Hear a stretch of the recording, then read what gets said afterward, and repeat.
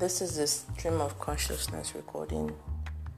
What I'm going to say or will be saying for the next 90 days may not be planned, and it will just be whatever comes to my head in the moment, or I could spy a little into my notes of things that I have thought to share over the months.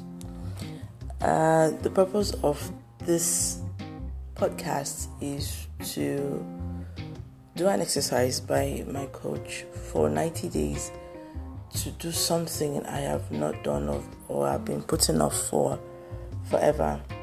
And I have an accountability partner who will hold my feet to the fire.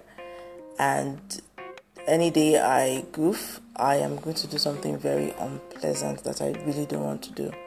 I have to talk to somebody I'd rather not talk to, and I have to be nice to the person and actually pretend to enjoy the conversation, which is not going to happen, inshallah. So today, stream of consciousness, even though since yesterday I've been thinking of one thing or the other, this morning, this moment, what came to my head was self-awareness.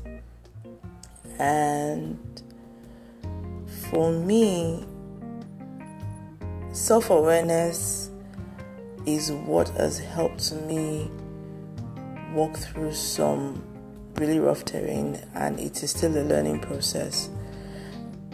Being self-aware means that I know what triggers me, what makes me angry, what irritates me.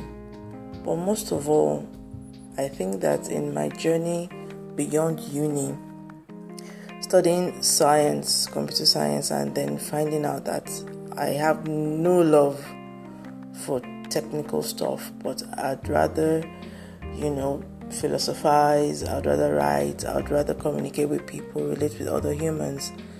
That now veered me off the path of a lucrative career in IT consulting to something less popular in the creative arts or creative whatever. So self-awareness is knowing what works for you. Self-awareness is knowing the kind of friends that bring out the best in you, the people that put you down, make you feel sad, make you feel down, even though on the face of it, they might be the kind of friends you want to have. But when you think back about how you feel around them when they've gone, you know that these are not the kind of people that is good for your energy and your well-being. Likewise, environments. I personally do not like loud parties. It's a Lagos thing, weddings, first year birthdays, and all that.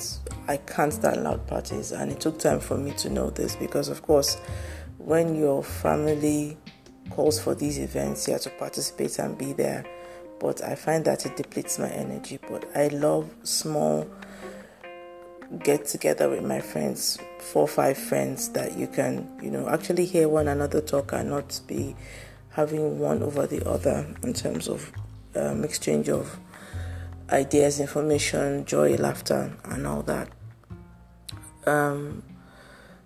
It's a continuous thing, the practice of being self-aware. I don't think I can completely learn who I am. I evolve every day. Today I may like this, and tomorrow I might decide, no, not so much. But I know that it is something that saves me a lot of drama, and I think it is paramount for all of us to understand who we are, what works for us and what doesn't in every area of life. So it could be your career, your friends, environment, the kind of food you eat, exercises you do, the kind of spirituality you practice, the kind of books you read. It's endless, really, and you do not arrive. You continue to grow and thrive.